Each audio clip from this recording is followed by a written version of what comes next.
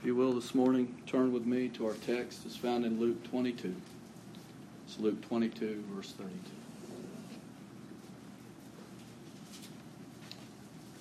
The text reads this way. But I have prayed for thee, that thy faith fail not.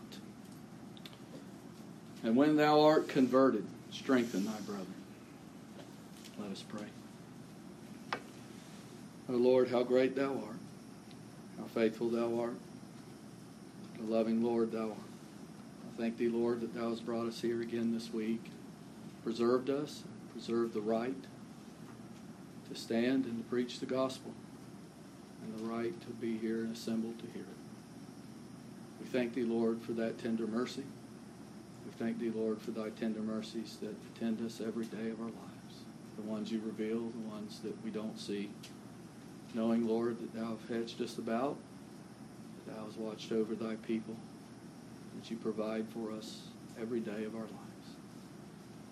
Oh, Lord, I pray this hour you would come to our souls, subdue the flesh, subdue the mind, and bring us captive to thy feet, to be instructed, Lord, that we may hear thy voice, and that you would nurture our souls, speak to our hearts.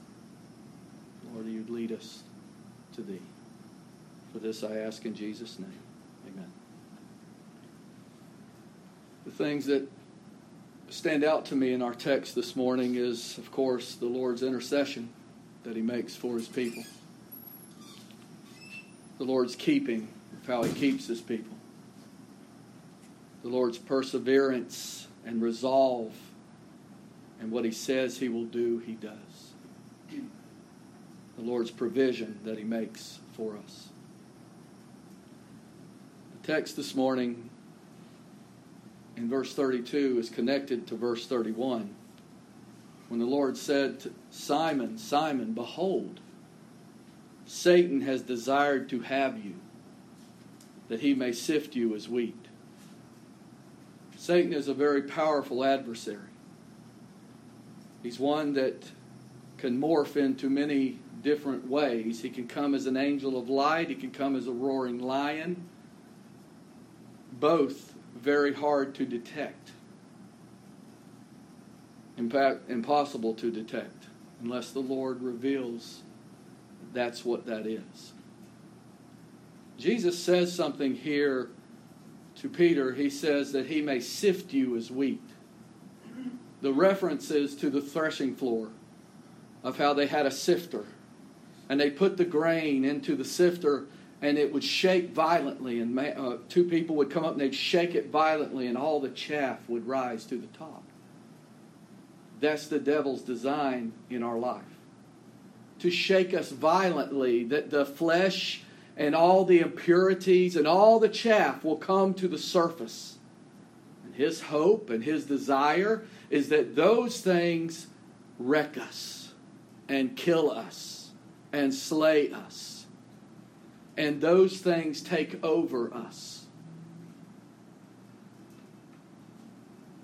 That's what Jesus said to Peter. That's the warning that he gave to Peter.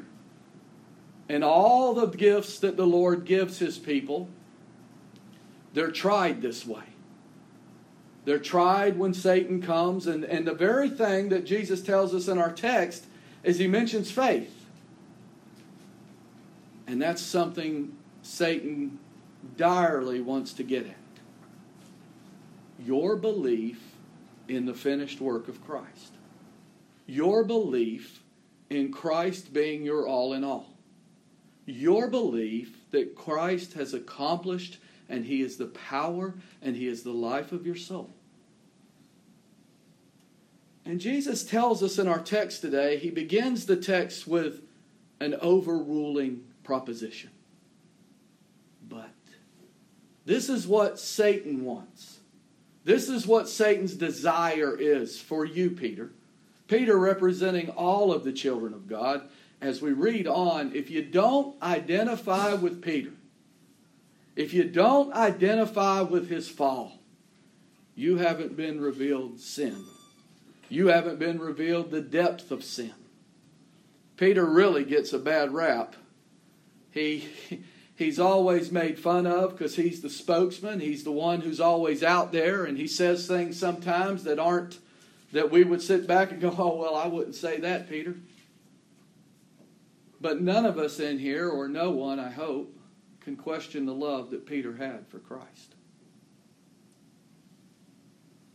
Jesus says something here to Peter to reveal something to him. He says, I've overruled what Satan has said, or Satan's device and Satan's plan for you, to sift you as wheat, to bring that chaff up, to bring everything up, to destroy you. I've overruled that. As the great high priest, I have interceded for you. I have prayed for you. And you know, that's all that really matters, dear ones.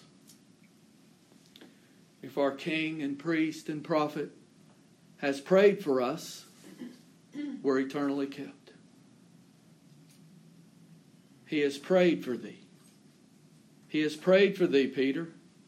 That's the only remedy there is.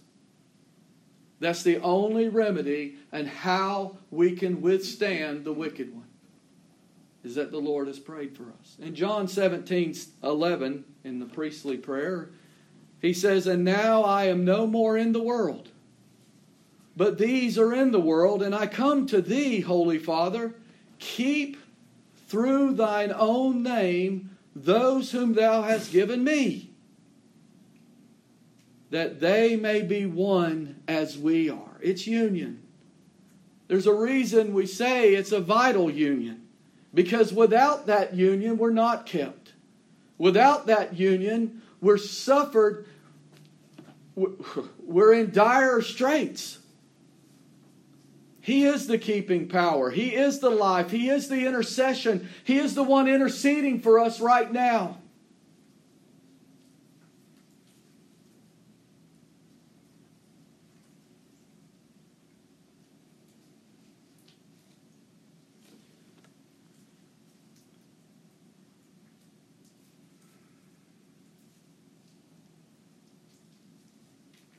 He has kept us, and He has assured us of this vital union, and will assure us by that one little word, I have prayed for thee. You know, I always appreciate when I'm going through something, and the brethren say to me, you've been in my prayers. It means a lot. I know that they're before the throne, asking the Lord to intercede on my behalf. And that is what we're instructed to do for one another. But the prayer of Christ, the prayer to the Father of Christ, the interceding of Christ, is what we stand in dire need of in this hour, the hour to come, and every hour in our life.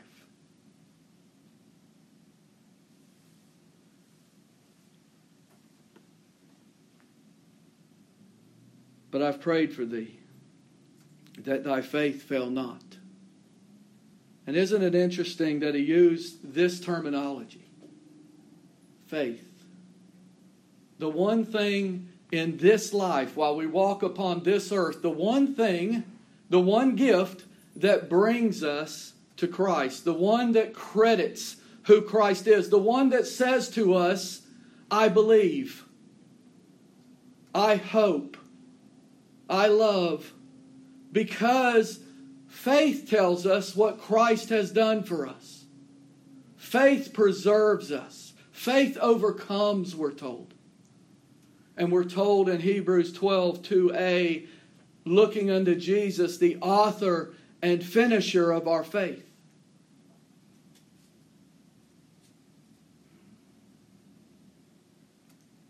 He is the beginner. He is the ender. He is the one of all in between to sustain us.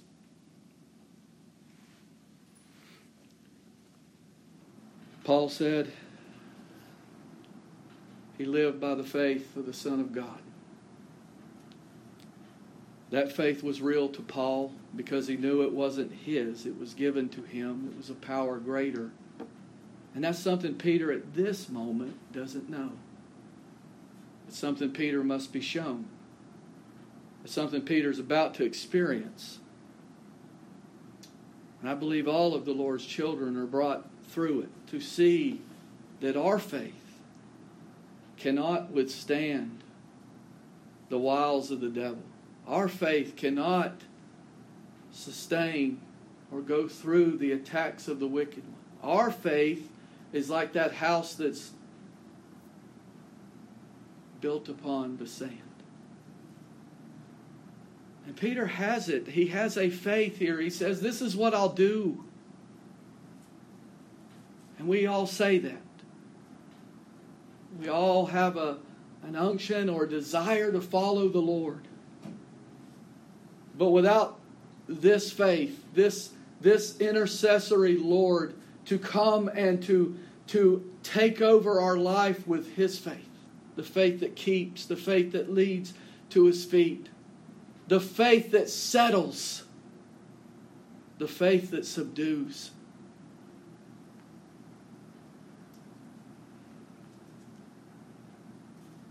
And this faith always goes hand in hand with repentance. Always works with repentance. Because as we're led to Christ, we see how far short we have fallen to Him. We see, and the Holy Spirit reveals and convicts us of our sin. And faith brings us to see the blood of Christ. Faith brings us to see that the Lord says, "Thou art forgiven."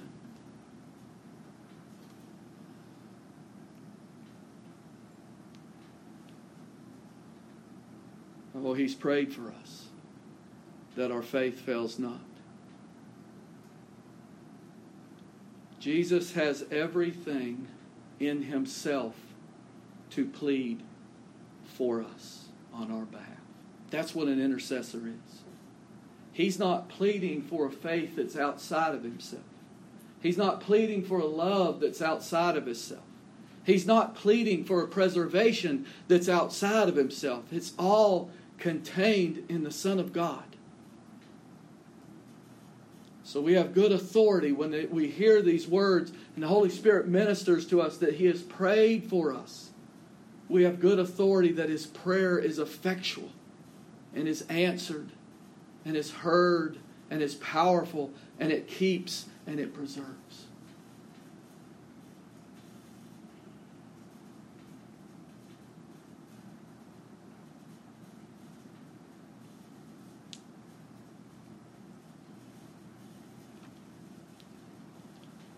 When thou art converted. Well, we would be ridiculously naive if we thought that Peter wasn't regenerated at this time or wasn't converted. So certainly that's not the word used here. Peter was brought to say, "Thou art the Christ, the Son of the living God." And Jesus even told him, "The Father has revealed that to you." Peter had left everything to follow Christ. And I think, as he left his profession, Peter was a very good fisherman and had a very good business. And the Lord called him, and the Lord, when He made that difference in Peter's life, He didn't sit down and count the cost of what he was going to lose. He went and followed the Lord, which is the true mark of the Lord's work in the soul. He said to Peter, "When thou art converted," when you're turned. That's what conversion means. It means turned from or delivered out of. So, and I want you to hear the resolve and the promise of love that Christ says to Peter. This hasn't happened yet. The fall has not happened yet. It hasn't begun yet. The backsliding for Peter has not yet begun. It hasn't been lived out. But Jesus looks at him out of love and He says to him, when you are converted, when you're turned from self, when you're turned from your understanding, you're going to see that.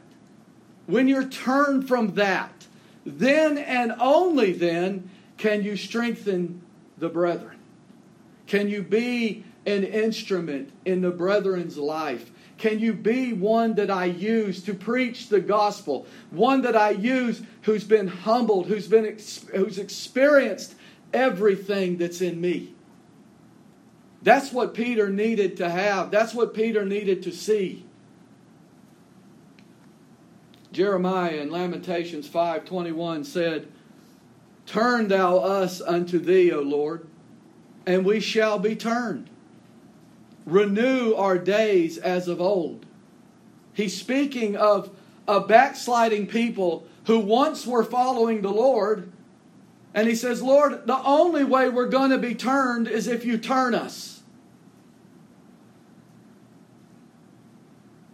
Peter has to be shown that. Because Peter's full of zeal. And Peter's full of obedience. His own. And therein lies the problem. If you hear Christ say to you, if you love me, keep my commandments, and you immediately think that's you, you're in trouble. You're right where Peter is. You're fallen. You're backsliding. And when he says to him, when you are converted, when you're turned from those ideas, when you're humbled, when I reveal to you the depth of what my death and resurrection means for you, then and only then can you strengthen the brethren. Can you preach the gospel? Asaph in Psalm 80 in verse 3, in verse 7, and in verse 19. All three of them are identical.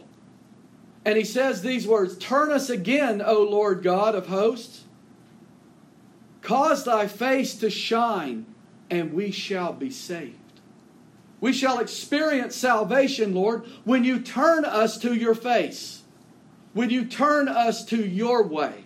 When you turn us to your life.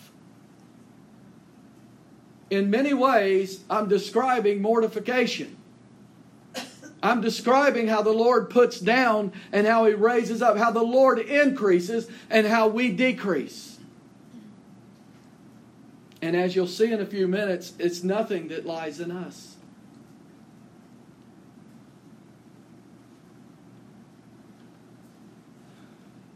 Well, Peter, when you're converted, and that's an absolute. You see that? It's not if you're converted. It's not, hey, Peter, if things go right later and you repent and you obey, then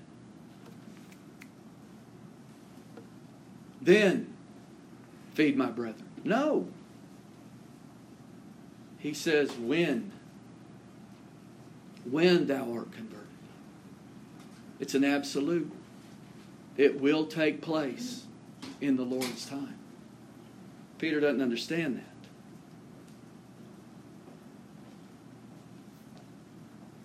Only then will he be able to be right, to experience the righteousness of Christ and not his own, the love of Christ and not his own, the faith of Christ and not his own. And we know that this takes place.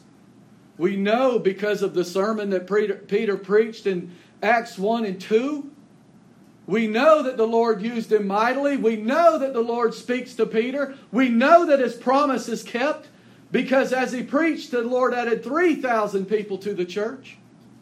We know that in Peter's epistles, the Lord was faithful to bring forth this as truth. He prophesied of it and he brought it forth as truth.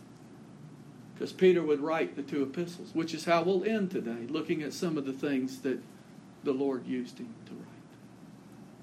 Through the power of the Holy Ghost.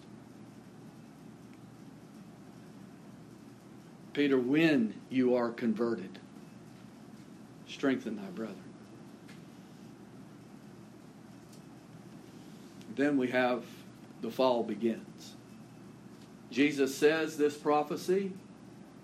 He says to Peter, this is what's going to take place. You will be converted from the way that you will walk. And Peter has no idea because Peter's full of zeal.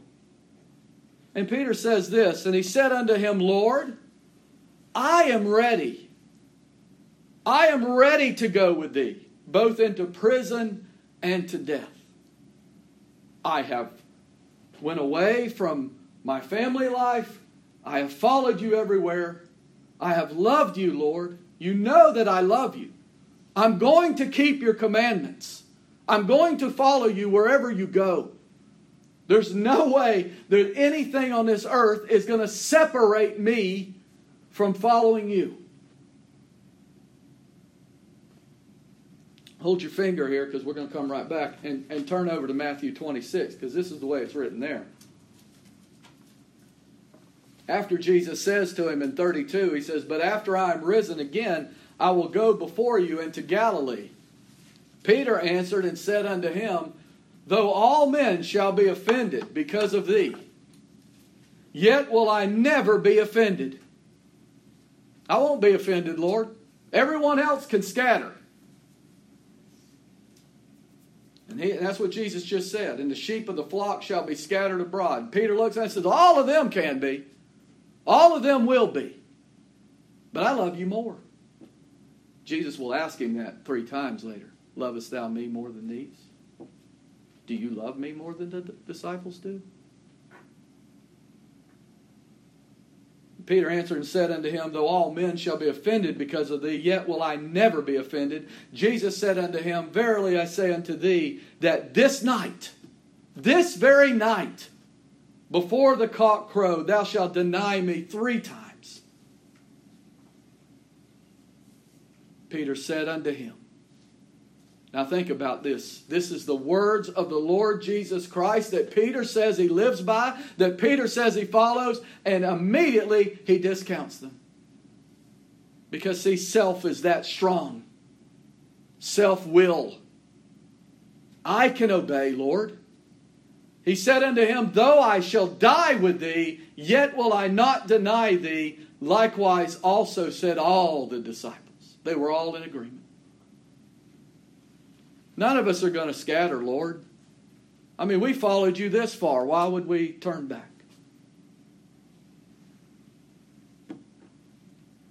We go back to our text where he said, Peter said in 33, he said unto him, "Lord, I'm ready to go with thee both into prison and to death."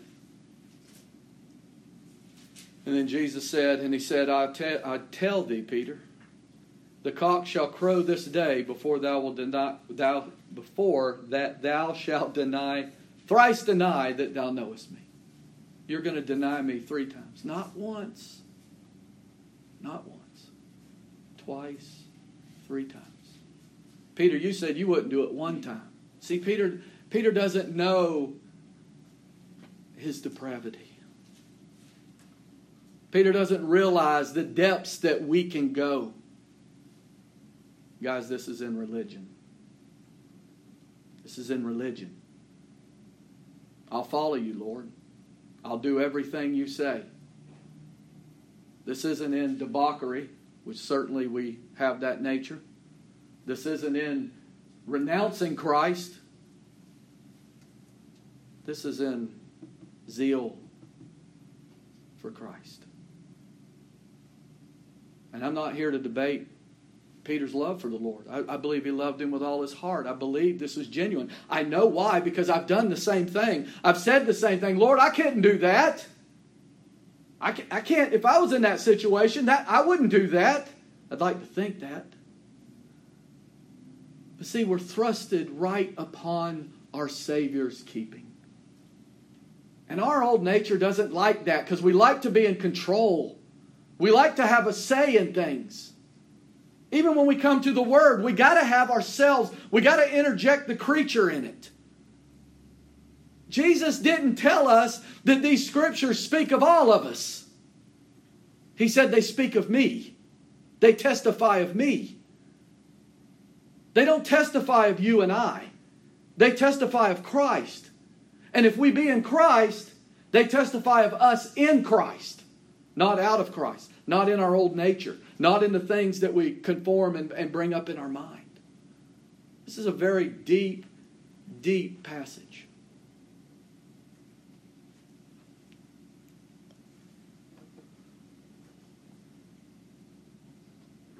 So the fall has begun. The backsliding has begun. And we know what happens now. The Lord will go to the farce of a trial that he had. It's interesting. I'll make this one side note too. This is very interesting.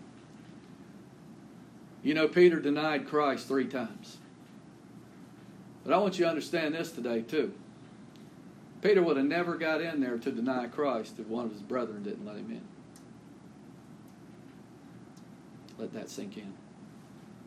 Sometimes we can be led away by those that we love that are near us. It's imperative that we hear the shepherd's voice. It's imperative. John didn't know any better. The other disciple that was known, he let Peter in the door. He didn't know any better.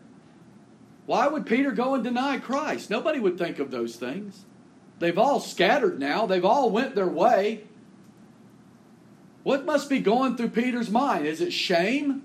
But he's conflicted. He's shameful for what he did, but he wants to find out what happened to Christ, so he wants to go. This prophecy still hadn't been fulfilled. He still doesn't know how far his depravity can take him. He's got a zeal.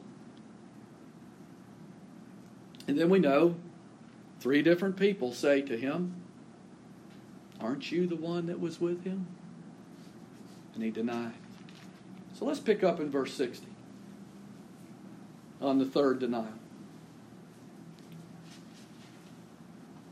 And Peter said, "Man, I know not what thou sayest." This is the 3rd one who came to him. And immediately while he yet spake, the cock crew. That's the 3rd time. Now, I don't even pretend to know what happens now in Peter's mind. All I can do is testify of my own when the Lord says to me, "Thou art the man." There's shame. There's a hatred for what was done. There's a desire not to do it again. There's a betrayal. I feel like I've betrayed the Lord. And after the cock crowed, the Lord turned and looked upon Peter. Oh, what's in a look?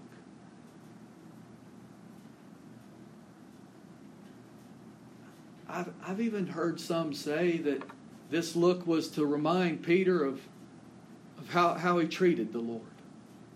This is a look of love. Faith and repentance always work together. Peter's faithless at this time. Or he's exercising his own. I mean, he certainly came there. He certainly is looking for Jesus. And he's going in some kind of obedient whatever it is. But it isn't the Lord's. Because he denies him 3 times. And the Lord turned and he looked upon Peter.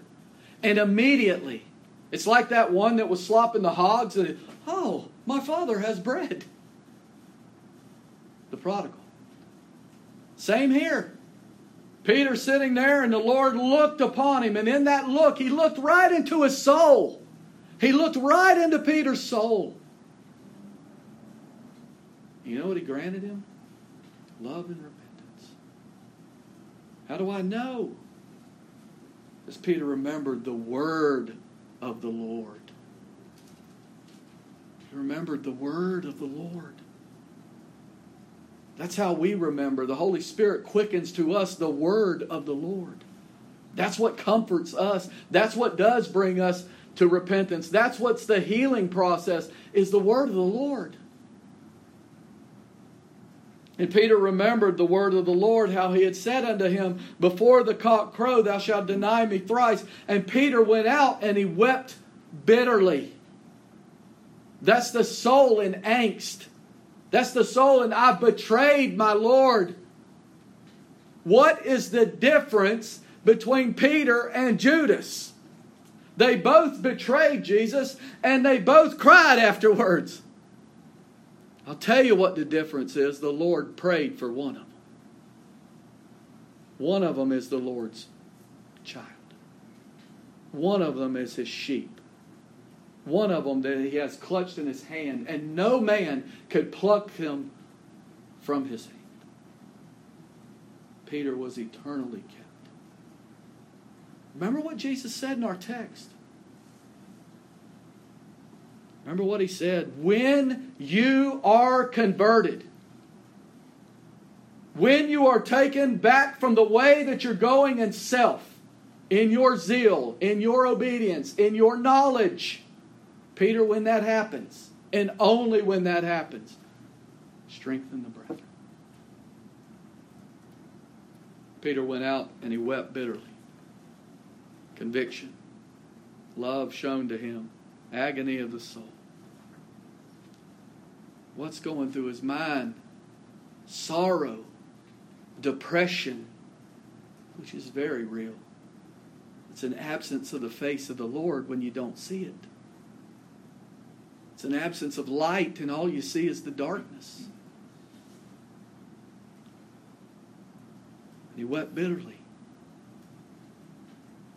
And then the next time we hear anything about Peter, he's running to the empty tomb. He's running toward the one that he betrayed. What happened? The Lord kept him. The Lord preserved him. The Lord showed him nothing, Peter, can separate you from my love. Nothing. Not even a denial 3 times. The Lord would then go on and ask Peter 3 times, lovest thou me more than these? You said you did. And if you do, feed my sheep. Feed my lambs. What is your calling, Peter? To preach the gospel. Do you love me? Peter finally got kind of exasperated. Lord, you know I love you. And I tell you what, there is no way, if you know anything about depression, if you know anything about our fallen minds, there's no way to get from here, weeping bitterly, to Lord, thou knowest I love you, without his love. That blood that covers sins, that's the love that he laid down his life. The love that he went to the cross for me. That's the love that he works in our souls. That's the love that he gives us that works with faith. To believe, to trust, to hope.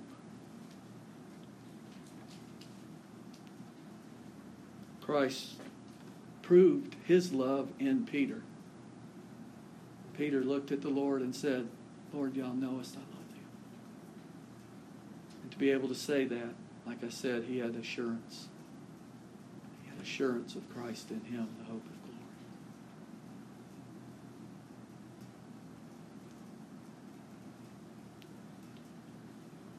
And then we know after that, then we meet Peter behind closed doors. We meet Peter being raised up to preach the gospel sermon. And he preached to people and told them the reason why Jesus, it was your sin, it was the sovereign God who brought all these things together, and he preached about the salvation of only being in Christ and no other man, no other thought, nothing. This is the same one who said back here, Lord, this is what I'll do. I'll do this. I'll never deny you. I'll never go anywhere. That's who I am. I will not, I can be somebody in your kingdom. I could be a great preacher. I could do all these things. The Lord says, oh no, you can't. Not until you're converted. Not until you're turned from that thought. It's mortified and put down, and Christ reigns in your heart and in your soul. I thought I'd end today with just I know, that the 2 epistles of Peter are way too big. I don't plan on reading them all. I just want to highlight on a couple of things as we walk through. Just a couple of things in light of our text. Because now we see later that the Holy Spirit, through Peter, we see Peter learn these things. We see these are the things the Lord taught him. And we start right in verse 5 of 1 Peter. Who are kept by the power of God through faith unto salvation, ready to be revealed in the last time. What, Peter? I mean, how are we kept? I thought we had as... No, we're only kept by the power of God. He showed me that. When I was converted, now I can write. Now I can strengthen the brethren. Are you strengthened when you read that? Are you strengthened when you read that we're kept by the power of God through faith unto salvation? Amen. Verse 7, he tells us something about the trials that we're going through and that we do go through. The trial of our faith being much more precious than of gold that perisheth, though it be tried with fire, might be found unto the praise and honor and glory at the appearing of Jesus Christ. When he was brought through that and the Lord looked upon him, this is exactly what he went through. Brought through the fire, I betrayed Christ, I did this, and the Lord revealed his face to him.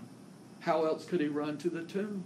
How else could he do the things that he did? How else could we see the love of Christ in Peter?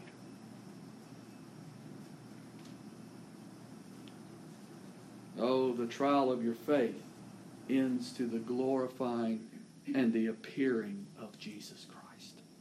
Christ is the end of the trial. Christ is. Look over at 18 and 19.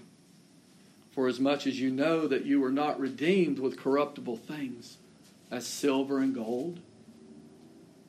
You know, I believe Peter was revealed the great redemption and forgiveness, and that Christ died for him. And now he's saying all the silver and the gold can't save us. And all the things that we say we could do or will want to do or can do or should do, that can't save us. We're not redeemed that way from our vain conversation. For as much as you know that you were not redeemed with corruptible things as silver and gold from your vain conversation, received by tradition from your fathers, those things that are passed down, the things that we keep repeating, the things that we live by, the things we read in books, the things... We're not saved by that. We sure aren't revealed Christ's blood in that. But with the precious blood of Christ as a lamb without blemish and without spot. So that's one thing that the Lord revealed to Peter, the sacrifice of himself, but the purity of it. The purity of it. The purity of the Lord Jesus Christ, because that's perfect obedience. He has to reveal to us Christ's perfect obedience.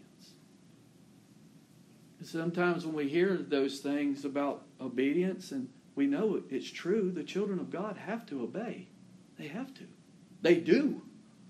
I guess that's a better way to say it. They do. They do by a power, the power of Christ in them. Peter shows it. That's what today shows us. Oh, Lord, I don't need that. I can do this. No, you can't. When Jesus taught them of being the vine and they were the branches, he told them, no more can ye. No more can you abide outside of me. You've lived too long that way in your own knowledge and your own way, and your own way you think that this is the way that you're saved and this is the Christian life. No. No. Without me, you can do nothing.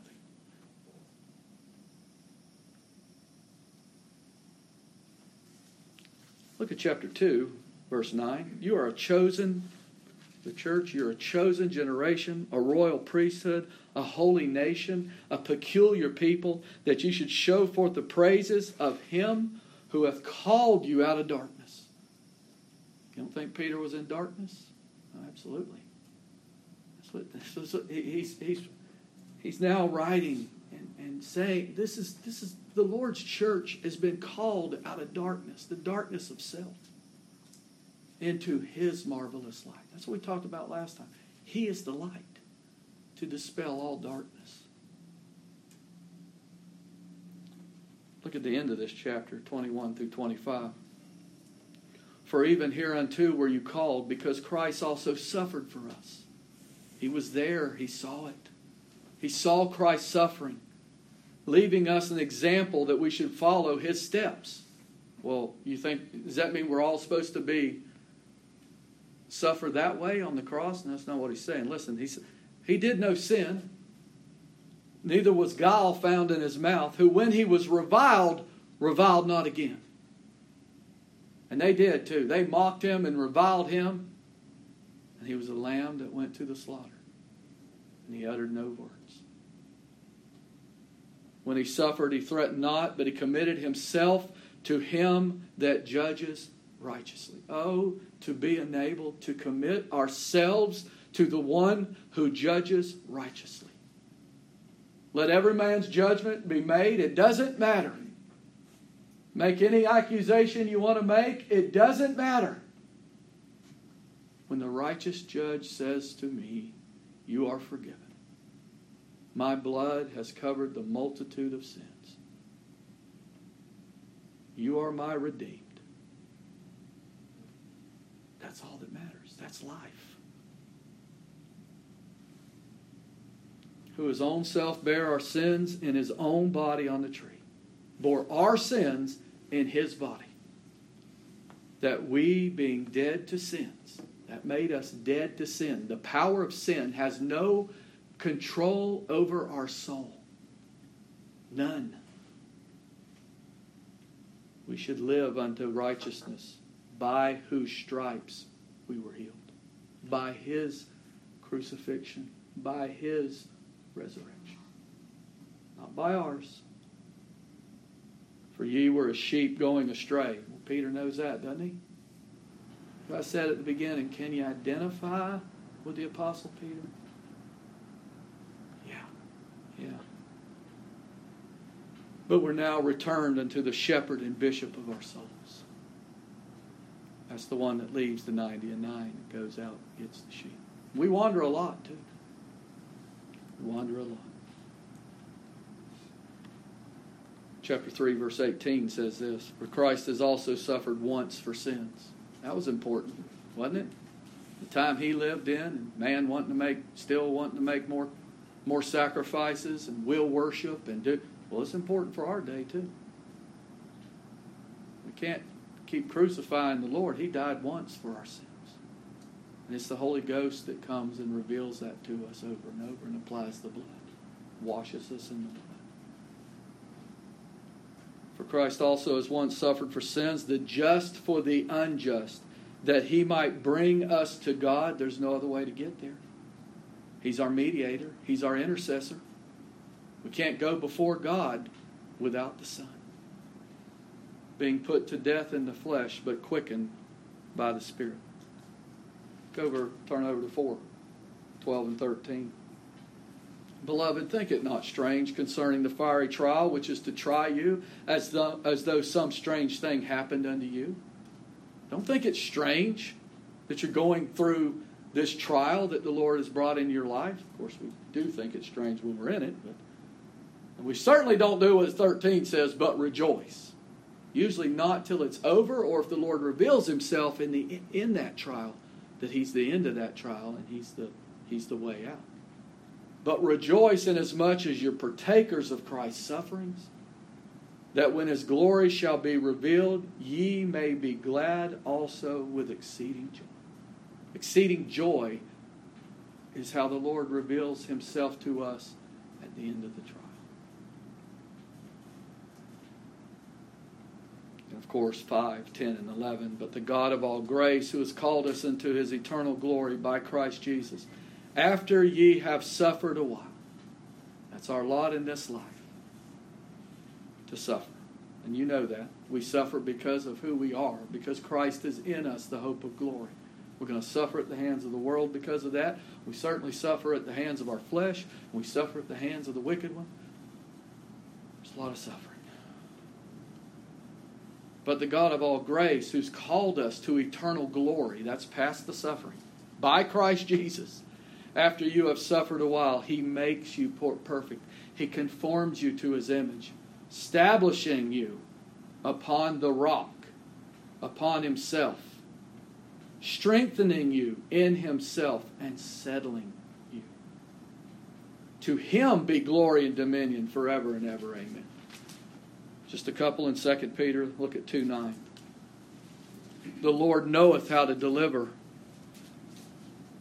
the godly out of temptations, and to reserve the unjust unto the day of judgment to be punished. Sometimes when we're in a situation that we're in and it's going on a while, we're just sitting there shaking our head saying, man, I wish this was over. I wish this feeling was gone. I wish it was removed. And that's because we forget this in our short-sightedness, that the Lord knows how to deliver the godly out of temptations. He knows how. He knows the perfect time. He knows what He's brought into your life, and He knows how to remedy it. He knows how you're going to grow in Him. He knows the knowledge He's about to impart in you in that growth. That's what He knows. And He certainly knows how to reserve the unjust unto the day of judgment to be punished. Once again, not outside of His will and His power.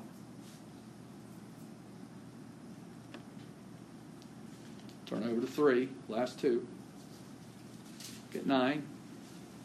The Lord is not slack concerning His promise. And He isn't. I hope He impresses that upon you this morning. The Lord is not slack concerning His promise. Peter, when you are converted, He wasn't slack concerning that promise. Peter was used to strengthen the brethren. I hope you want to strengthen the brethren. I hope you want to be a help in the brethren's life. But the Word of God tells us the only way you can is to be emptied of self. And to have that sacrificial love that only Christ has. The Lord is not slack concerning His promise, as some men count slackness, but He is long-suffering to us, not willing that any should perish, but that all should come to repentance. As I said, faith, repentance. That us is the church. He's not. He's long-suffering toward us. Praise be to God that He is. I know that's not a quality that we have. It's a gift of the Lord to suffer long, as all of His gifts are. And then I'd end you today with the very last verse, the very last thing that Peter says in the written epistles. But grow in grace. His desire for the people of God. To grow in grace and in the knowledge of the Lord and Savior Jesus Christ. Not the knowledge of this world. Not the knowledge of your job. Not the knowledge of what's going on in the world. But growing in grace is growing in the knowledge of the Lord and Savior Jesus Christ. To Him be glory. Amen. Both now and forever. Amen. O Lord, add Thy power and Thy clarity. Humble us before Thee, O Lord. Fill our souls with Thyself. Reveal to us, Lord, that Thou art our great high priest. For this I ask in Jesus' name.